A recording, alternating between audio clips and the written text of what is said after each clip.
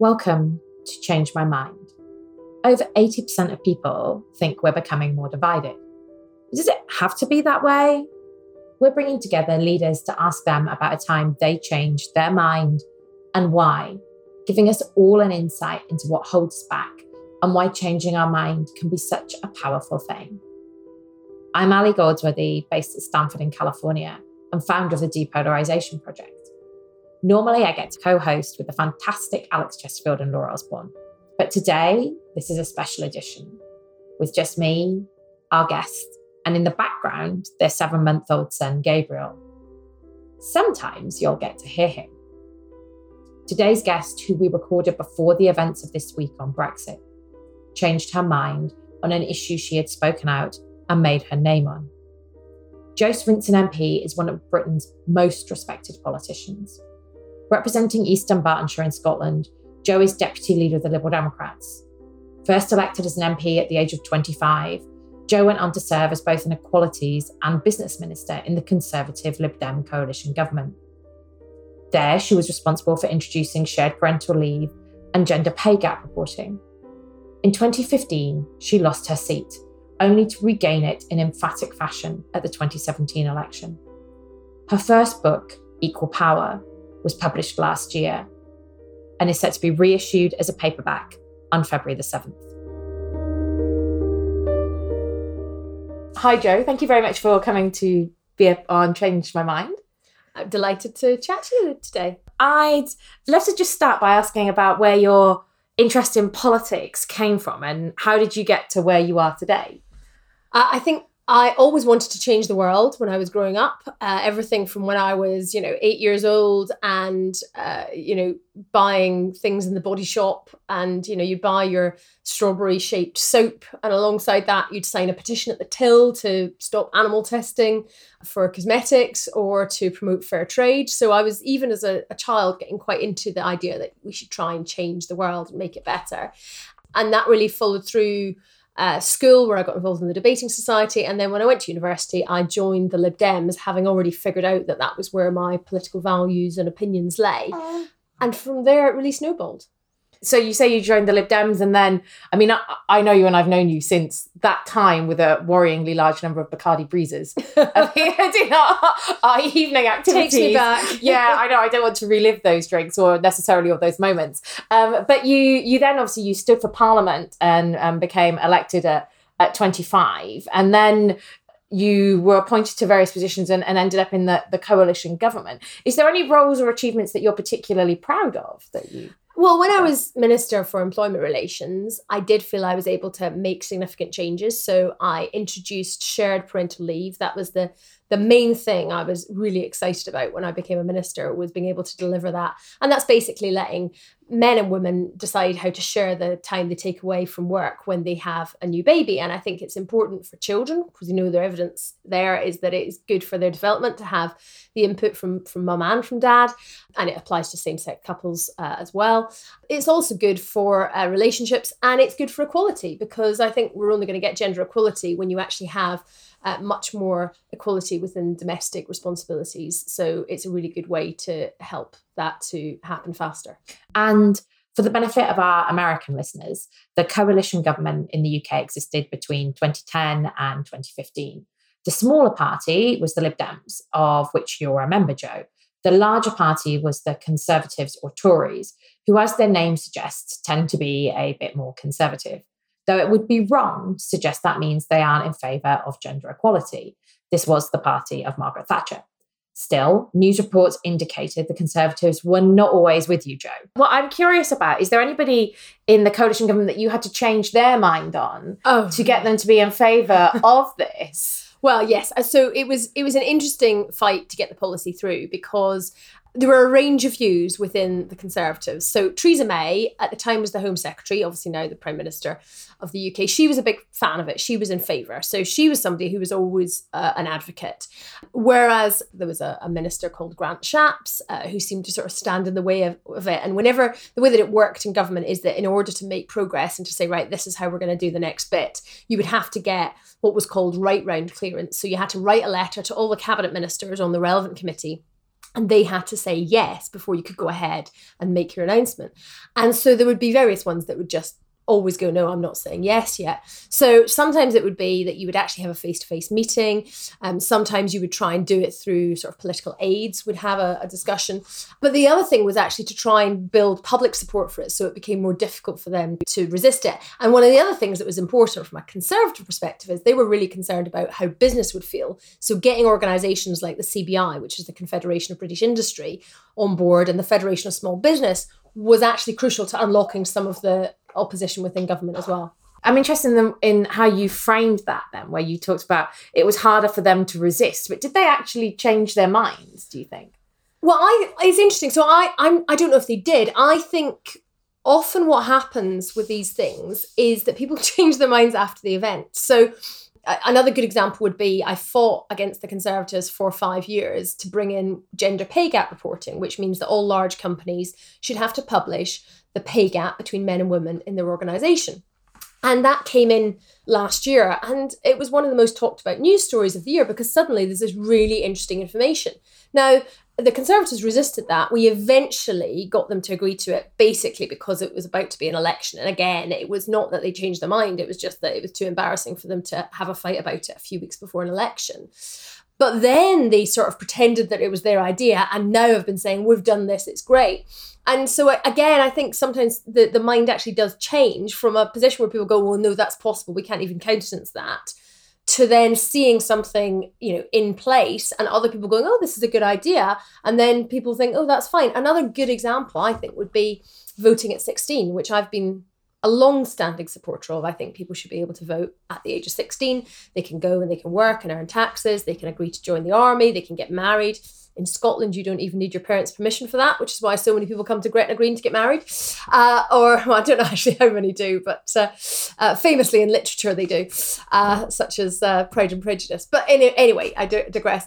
Votes at 16, an important issue, has been bitterly resisted by many, particularly on the right, but actually in all parties.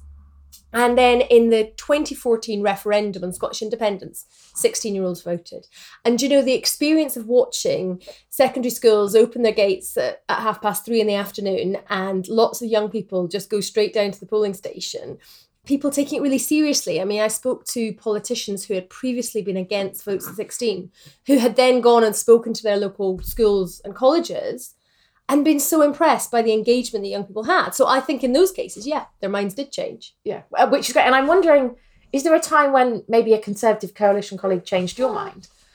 Well, yeah, interesting.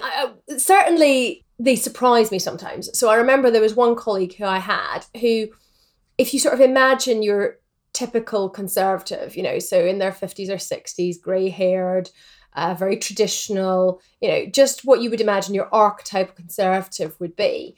And one of those was my colleague in the business department, Michael Fallon. And I just kept anticipating and expecting that he would be really difficult and that I wouldn't get on with him. And then I went to sort of meeting after meeting with him and came away and just kind of went, oh, well, that went better than I expected. Oh, well, he was actually quite straightforward. And so I think I very much recognised that I'd had an unconscious bias. I'd been expecting a particular type of behaviour. I'd been expecting that, I would not manage to get on with him, and then actually surprise myself that I did. Have you told him that? I don't know if I have actually. I have. It's an anecdote I have used because, but I don't know if I've told him directly. I did write a nice thing about him in my book actually. Do you think? But do you think that would make him feel better if you did tell him? Do you think that's an important part? Well, I mean, it's also a bit of a backhanded compliment because it's saying I thought you were basically a dreadful stereotypical Tory to start with. But the bit I wrote in my book was that I was really worried when I told him I was pregnant, because I was pregnant. I had my first baby when I was a minister, and I felt I really should tell my ministerial colleagues before it went public. And I just thought, in my mind, I expected he was going to be all difficult, and or even if he was sort of fairly pleasant, he would basically be thinking bad things about me, because pregnancy discrimination is still rife. And actually he was really lovely. He just, we were in the voting lobby, he just sat next to me, he squeezed my hand, he said, this is going to be the most amazing thing you've done. And I just didn't really expect that kind of warm emotional response. So I put that anecdote in my book. So I don't know if he's read my book. I would be surprised if he had, but then actually maybe that's again me making assumptions. So maybe he has. Well, I suspect you might have looked for his name in the index, which is what people tend to do. So we ask everybody that comes on the show, Jo, to talk to us about a time that they've changed their mind on an issue. And I know you've put a bit of thought into this. And like some of our other guests didn't find it the most straightforward thing to... Well, I realised there weren't that many occasions when I changed my mind, particularly on something that is substantive. I like broccoli and I didn't used to, for example, but that doesn't really count. I think that is quite seismic, to be honest. Well, it's I feel quite virtuous for having got myself to a situation of liking broccoli so much that it's now my favourite vegetable. But anyway, to think of something that was really kind of substantial that I changed my mind on. Yeah, it was quite difficult. And I think in politics, maybe particularly, maybe this is true of everyone, you're forced to take positions. You're sometimes forced to take positions on an issue before you've necessarily had the chance to really consider it. Because one of the answers that is very difficult for politicians to give is, I don't know, or I haven't decided yet. And you can sometimes do that on some issues. So, for example, on the matter of assisted dying, which is one of these sort of touchstone, really big kind of ethical issues, we haven't had to vote on it since I've been an MP. And so, I've engaged with it. I'm probably minded to look for some change, but I'm cautious. And so the way I've talked about it has been like that, but it isn't absolutely committed. But that, I would say, is unusual. You normally don't have that amount of space to have time. And therefore, you've had to take public positions. I mean, you've already taken a public position on something. The cost of changing your mind is actually quite high. So I think that's one of the difficulties. But the thing that I changed my mind on, and it only took me 15 years really, was how you could get more women into politics. And I started off in 2001 vehemently opposing the idea of all women shortlists, where you say in these certain constituencies, only women can put themselves forward to become the party's candidate. And I opposed it so much to the extent that the party, the Lib Dems, had a big debate about it at a conference, and I summed up the debate against all women shortlists. And I had to go head to head against one of my absolute heroines, Shirley Williams, who was advocating it. And so anyway, I campaigned against it. And then over a period of time, eventually changed my mind. But it took me a long time. It wasn't until 2016 that I actually came to the conclusion that we should have this. What I thought was interesting was that for so long, I'd done a lot of thinking about it in 2001, but then because I'd taken a position, I then was defending my position for a long time. Now, I think I changed my mind ultimately because of the experience that I had. So probably in 2005, I wouldn't have concluded that there wasn't another way of doing it, which is ultimately what I did conclude. But at the same time, it might not have taken me as long as 2016 if I had been constantly reassessing whether that was still the right position. And what was it that triggered you to begin really changing your mind and take you on that process? Well, it's really interesting. So it was Willie Rennie, who is the leader of the Scottish Liberal Democrats, who had decided he was going to take on this issue of how to get more women elected. And, he was interested in all women shortlists, and I was a bit sceptical at first. And what I had often been really annoyed about was, myself and, dozens and dozens of other activists across the party had been really stuck in trying to get more women to, stand, to encourage people, to get them through training and to really help women become MPs in that way. But some of the men and some of the women, but, this category was mainly men, people in leadership roles in the party, hadn't really been that fussed about doing that stuff. And then they'd kind of suddenly realised it was a bit embarrassing we didn't have enough women, and then they'd kind of go for what I would perceive to be a sort of sticking plaster solution of just a women shortlists. So when Willie first suggested it, I think I was like, oh, is this just, male leaders can't be bothered putting in the work, can't, use their own political power to change this? Or even giving something up and making room for a woman. Yeah, exactly. And so anyway, but what he did, he was pretty clever, because I said, well, you know how I feel about all women shortlists, Willie. And he asked me to join this working group that was going to look at what we should do in the Scottish Party to resolve this issue and to really make progress. So he got 5 people together. At least 2 of us had been vocal opponents of all women shortlists, which I think was a very smart thing for him to do. And we basically had all these conference calls where we discussed it in depth.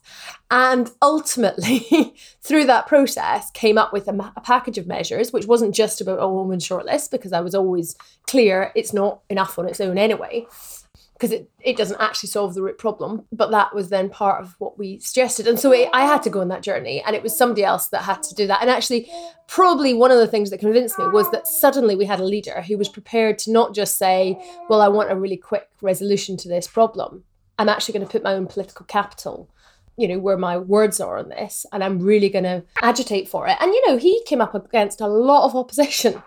But that also helped prove to me he was really serious about it. And that probably helped me to move as well. And thank you for that. And I suppose I'm also interested about when campaigners have tried to speak to you as an MP. Is there a time when anything's really changed your mind on an issue around that and you're grateful? What's been effective? So I can remember, actually, to go back to the assisted dying thing, I'm not sure it's necessarily changed my mind, but certainly felt quite an effective interaction. They organised a meeting in Parliament, and they had some people come along who themselves were terminally ill and really were considering this in terms of what they might want to do, and equally people who had experienced that with a loved one. And so I think personal storytelling is one of the things that can be quite effective, because it's quite... I certainly think it's more effective than spouting facts and figures at somebody, because it starts to make the connection, and ultimately, our emotions drive a lot of these things. We can pretend that we're all incredibly rational beings, but I do think that is a pretense. And so, actually, the kind of the emotional underpinning of that is important. Oh, Gabriel, I think you're deciding you want to be involved in the podcast, don't you? Gabriel's thinking he's a rational thinker. And objects to your point of view. Rational thinker. His rationale being, I always want milk, which we can do something about. So, do you want to take a pause for a second? No, I think it'll be all right. Hello. So I guess that we've talked about what might be effective. What's ineffective in terms of influencing you as an MP that people try and do? Well, so I mentioned facts and figures. I mean, I think the kind of spamming that happens, of emails and just, is not particularly effective. I mean, the other thing is, I would say weight of numbers. So when lots of constituents get in touch with you, I don't think it makes you necessarily change your mind, but I think it makes you give more attention to the issue. So I once said a particular piece of legislation that more than 600 of my constituents got in touch about. Now, that is by far the most. It was the Human Fertilisation and Embryology Bill. So it was a lot of these kind of ethical issues about what you ought to be able to do in terms of medical research on embryos and all of that sort of stuff. So it raised pretty strong passions. Now, I would say 95% of the people getting in touch at least were in one direction, generally fairly against these liberalisations of what the rules were to make things easier to undertake that research and so on. And I didn't have the position of a particular religious view that said, well, this is inherently wrong. So I remember I ended up spending a huge amount of time going to, meetings and sitting through the debates, but also there was a lot of meetings in Parliament with sort of, expert scientists, ethicists, if you like, coming to talk about it. I ended up actually not voting generally in the way that most of my constituents wanted. I mean, there was multiple votes on lots of different elements of it. But I did write a 6-page letter back to explain on every single vote why I did the way I did and what my kind of assessment of the arguments were. And what was really interesting about that exercise was a lot of people, and they mentioned it to me on the doorstep years later, were, even if they were upset or didn't like the way I voted, they were really glad that I had thought seriously about it. And so I think that, I would say when a lot of constituents get in touch about something, it makes you think, right, I'm going to have to justify what I do. I need to really think about it. I need to be absolutely certain that I know why I'm doing it. And, you ultimately are sent to be a parliamentarian to come to a view on something, not just to, if 75% of my constituents said they wanted to bring back hanging, well, sorry, no, that's not something I'm ever going to vote for. I've been a member of Amnesty International not longer than I've been an MP. Human rights is sort of embedded in my value system, so I'm not going to do that. But at the same time, I think numbers can help you concentrate on things. Yeah, no, that's definitely true. And talking of spending time with people who you disagree with, you've come out quite strongly in favour of a second referendum on the European Union. And we call it a people's vote because it will be on a different question than the first time round. Well, I'm also conscious that we're recording this and it might date within the next half an hour, let alone the next week or two. But I guess Do you find that in such a febrile atmosphere that it exists in the UK at the minute, when you come across someone who disagrees with you on that, if you give them such a thoughtfully, considered position, are they able to engage with it? So, and are you in return able to engage? I mean, I think the debate on Brexit at the moment is very polarised, very fractious. I mean, I've not been in Parliament a lot because I've been on maternity leave. Now, I've been in for occasional votes, which have been sort of ones where the government is potentially, well, we did defeat them 3 times a couple of weeks ago. But the atmosphere, the mood is very scratchy, very unhappy. And I don't actually see an easy way through that. And it reminds me in many ways of the debate in Scotland around independence, where Scottish society on that is so divided. And it wasn't helped by the fact that we had, the independence referendum, then a few months later we had a general election, then we had the Scottish elections the year after that, then we had the local elections and another general election with the Brexit referendum. So in a sense, there wasn't really any time for healing because we were in constant campaigns which just reopened those divisions. And so I don't have the magic answer how we do this, because at the moment, there isn't a lot of space to sit down with somebody who has a very different view and have a chilled out discussion. I mean, I would say probably the time that you perhaps have most chance to do that might be on the doorsteps. And when I do that, you normally have to, as someone who's knocking on the door, the canvasser, if you like, often to have that kind of conversation, you have to have a level of resilience to sort of absorb a certain amount of anger initially. I got this, for example, where we were in coalition government. And there was obviously some tough decisions. It was a very difficult time in terms of economics. And so there was quite a lot of spending cuts, which were really hard to vote for. And obviously had really made a lot of people very angry. And I in those interactions, I suppose I didn't necessarily think I would get people to agree with me. Probably the best that I hoped for was that they would understand that I had thought about these things and that they weren't maybe quite as simple as they thought, and that it was not like I was suddenly like really wanting to make cuts and thinking that was great or doing it casually, but that this was quite difficult set of decisions as to find a way through. And I think I had quite a lot of those conversations, but it is quite difficult because what you get in the beginning of those sorts of conversations is this anger, this sort of fire, and getting past that. Often you don't get past that. Often you just get someone being aggressive about something and then the other person's defensive, and to kind of get under that is quite hard. But it's really effortful for them as well, because like you go first to your gut reaction and your emotion, as you were saying, we're emotional beings, and finding the time and space to do that on a doorstep can be extremely difficult. During an election campaign, it's not particularly well set up to it because, for good reason, if you want to win elections, it's a numbers game. And so ideally you don't spend 10 minutes on each doorstep, because then you're going to radically reduce the numbers of people you're going to be able to speak to. When it's not an election campaign, you're that bit more relaxed and you are more able to do that.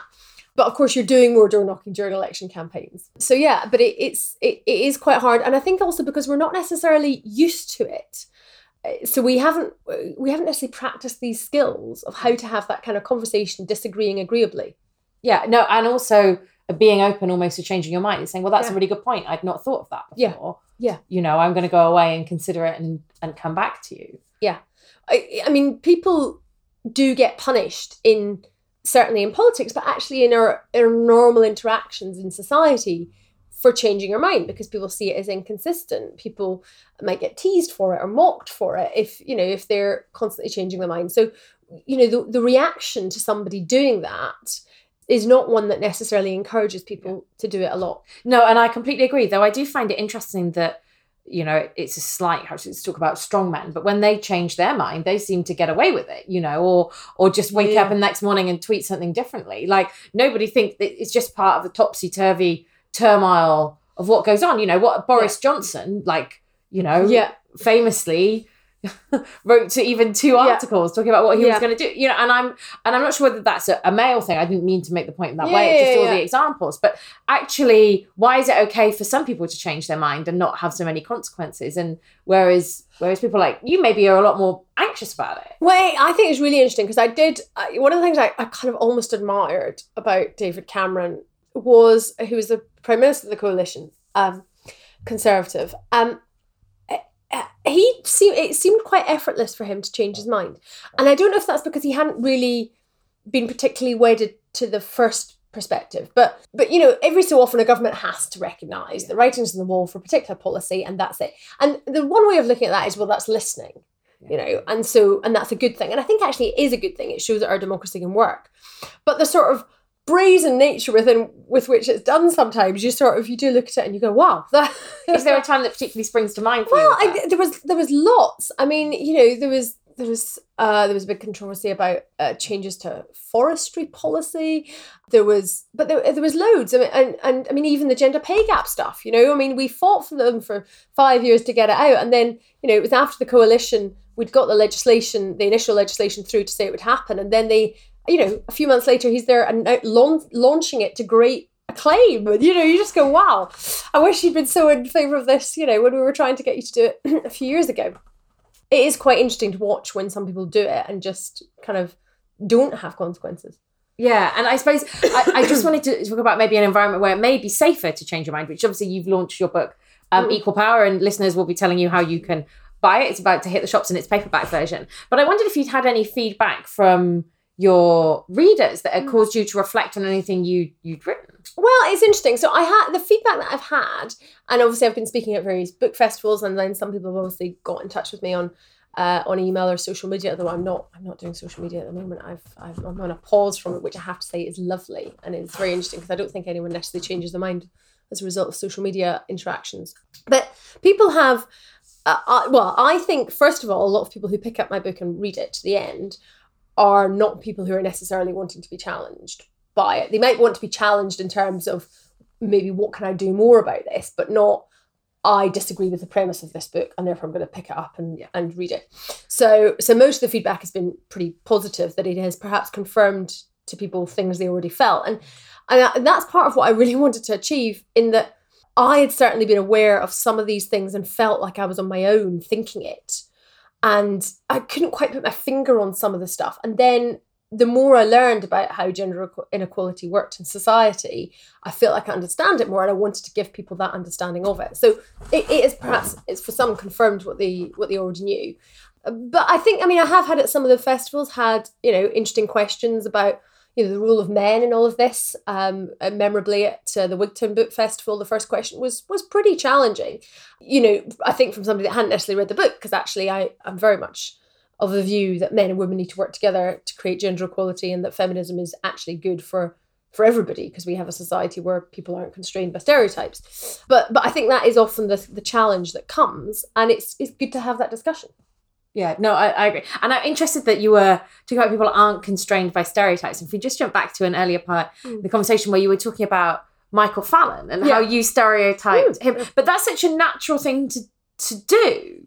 And what are you, is it that you want to, how do you want to work within stereotypes? How do you envisage that? Well, it's a hard thing to do, to try to not stereotype anybody at any time, because we look for shortcuts. I say we're lazy. I don't mean that in a dreadfully pejorative way. We try to understand what's going on, and we take cues from lots of different things, and we take information. But of course, some of that then gives us wrong information. Yeah, well, very simply, you see a woman of childbearing age with a child, most people probably presume that is they're the mum, and that's a very sensible mental shortcut that you would take to engage more effectively. Exactly, and so that's fair enough. But at the same time, you have to be open to the fact that it might not be, and so they kind of say that, and you don't sort of find it particularly weird. So I think in terms of not being stereotyped, it's about trying to see people as individuals while recognizing that we do make judgments all of the time. But at least if we can be a bit more conscious of what those judgments are, then hopefully we can be a bit more open. And the other thing I think we just need to do, and it's part of this how you change your mind, it's being open to different people's stories and exposing ourselves to different people's stories. So for men, in my view, writing about gender inequality, I want them to understand what it's like for women when they walk home at night and it's dark and they're worried about, being attacked, because that's probably not a feeling that they've had themselves. And so the only way for them to understand that is to listen to the women in their lives who experience that, or to read about it and so on. But in the same way, I know what it's like to be a white Scottish middle class woman who's a liberal and, isn't religious, all those things. But in order to understand the experiences of Muslim women or Black women, then I need to listen to what they're saying because they have a different experience again. And so we generally need to be open to other people's perspectives in terms of what we read, in terms of who we listen to, and being conscious of that. And so one of the things I try to do in people I follow on social media and reading is those different approaches. But the other thing is I've even followed Breitbart, right? Because I wanted to see what the, if you like, other side of the political debate is saying. But what's frustrating to me about social media is I never see Breitbart in my feed, because although I've followed them, so much is done by algorithms, which the assumption is that I won't be interested in that, then it doesn't come up highly on what I see. And so even when you take those sort of actions, the bubble that we are creating is just reinforcing a narrow range of views. And that's obviously not healthy. Yeah, and there are tools that you can get to try and help prevent that, or different ways you can do it by subscribing for email newsletters, for example. They don't do algorithms in the same way, which is actually why so many more organisations rely on them for all sorts of things, because they can control it as a method of communication. Just, I suppose, a final question, but particularly triggered by you talking about, like, I suppose, being open and out on to different views. Do you actively, as an MP in your constituency, try and seek out views of people who differ to you? And I guess particularly, let's stick with the EU referendum, and with Leavers and people who voted for Brexit. I think your constituency voted to remain, but I'm sure there were some Brexit voters within there. Yeah. And do you actively try and spend time with those people? I would say as far as is possible. So they're not geographically particularly concentrated. It's about 1 in 4 voted to leave, whereas 3 in 4 voted to remain. And certainly in terms of independence as well. But I have tried to do surgeries in different types of, I obviously go for geographic variety. I have also tried in terms of the organisations that I go to do a good spread so that you're getting different age groups, different, if you like, political outlooks and so on. Because that way you're receiving more of those different messages, and that helps you respond better and be more open to them. And that's, in many ways, to me, that's really heartening to hear. And for you, that is spectacularly unusual for an MP. And so the very first one of these podcasts that we did was with Deborah Mattinson from Britain Thinks and Blair's and Brown's former advisor. And she was talking about how frustrating it was that most MPs don't do that, or think that people who come to their surgeries are a typical cross-section of society, and who they're like, of course I'll hear and I know what's going on the ground because people come to me. But that's really not the case, because you're quite self-selecting already if you're someone who comes most to people surgery. won't go and see their MP. It's why door knocking is so important. And it's interesting. So obviously during an election campaign again, right, you're encouraged to go and knock on the doors in the areas that are likely to have a lot of votes for you, because everyone, the parts of your constituency that are stronger and those that are weaker. So what I deliberately did after the 2017 election was focus door knocking on some of the areas where we hadn't door knocked as much in the election because we didn't think we'd get so many votes. But I thought, well, do you know what? We need to go and speak to people in those areas that are less likely to vote for me. The best time to do it is immediately after an election, because, it's not going to be what you end up doing when it's 2 weeks to go to polling day. And it is less warm welcome, but I kind of think that is a positive thing to do, so that at least people know where I am. And it's not just about getting people to vote for you, it's also about people understanding that you're there as their member of parliament, and what are their concerns. And what was the reception? Gabriel obviously approves or has a view on that on that strategy. What was the reception when you did that? Well, it was a particular area that I went and door knocked, and it wasn't a long time after I'd written an article which I would stand by, but which was divisive, which said that I'd been asked a question on BBC Question Time whether I thought there should be a statue of Margaret Thatcher in Parliament Square, and I said yes, she's the first woman Prime Minister of our country, and I think that is significant. And I think while I disagree with what she did, that was powerful.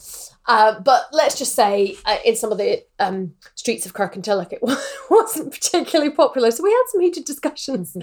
And I don't anticipate that some of those people are going to be voting for me. But what started off as quite a heated exchange ended up, all right, well, we disagree on that. Fair enough. But, if I can't help you as your MP, let me know. And in a sense, that is building a bit of a bridge. It might be a bridge to a vote. Well, fair enough. But but hopefully it is a bit of a bridge anyway. Yeah, that's brilliant. Jo, thank you so much for joining us today. Gabriel, thank you for joining us too. Thank you for being fairly quiet. Could have been worse.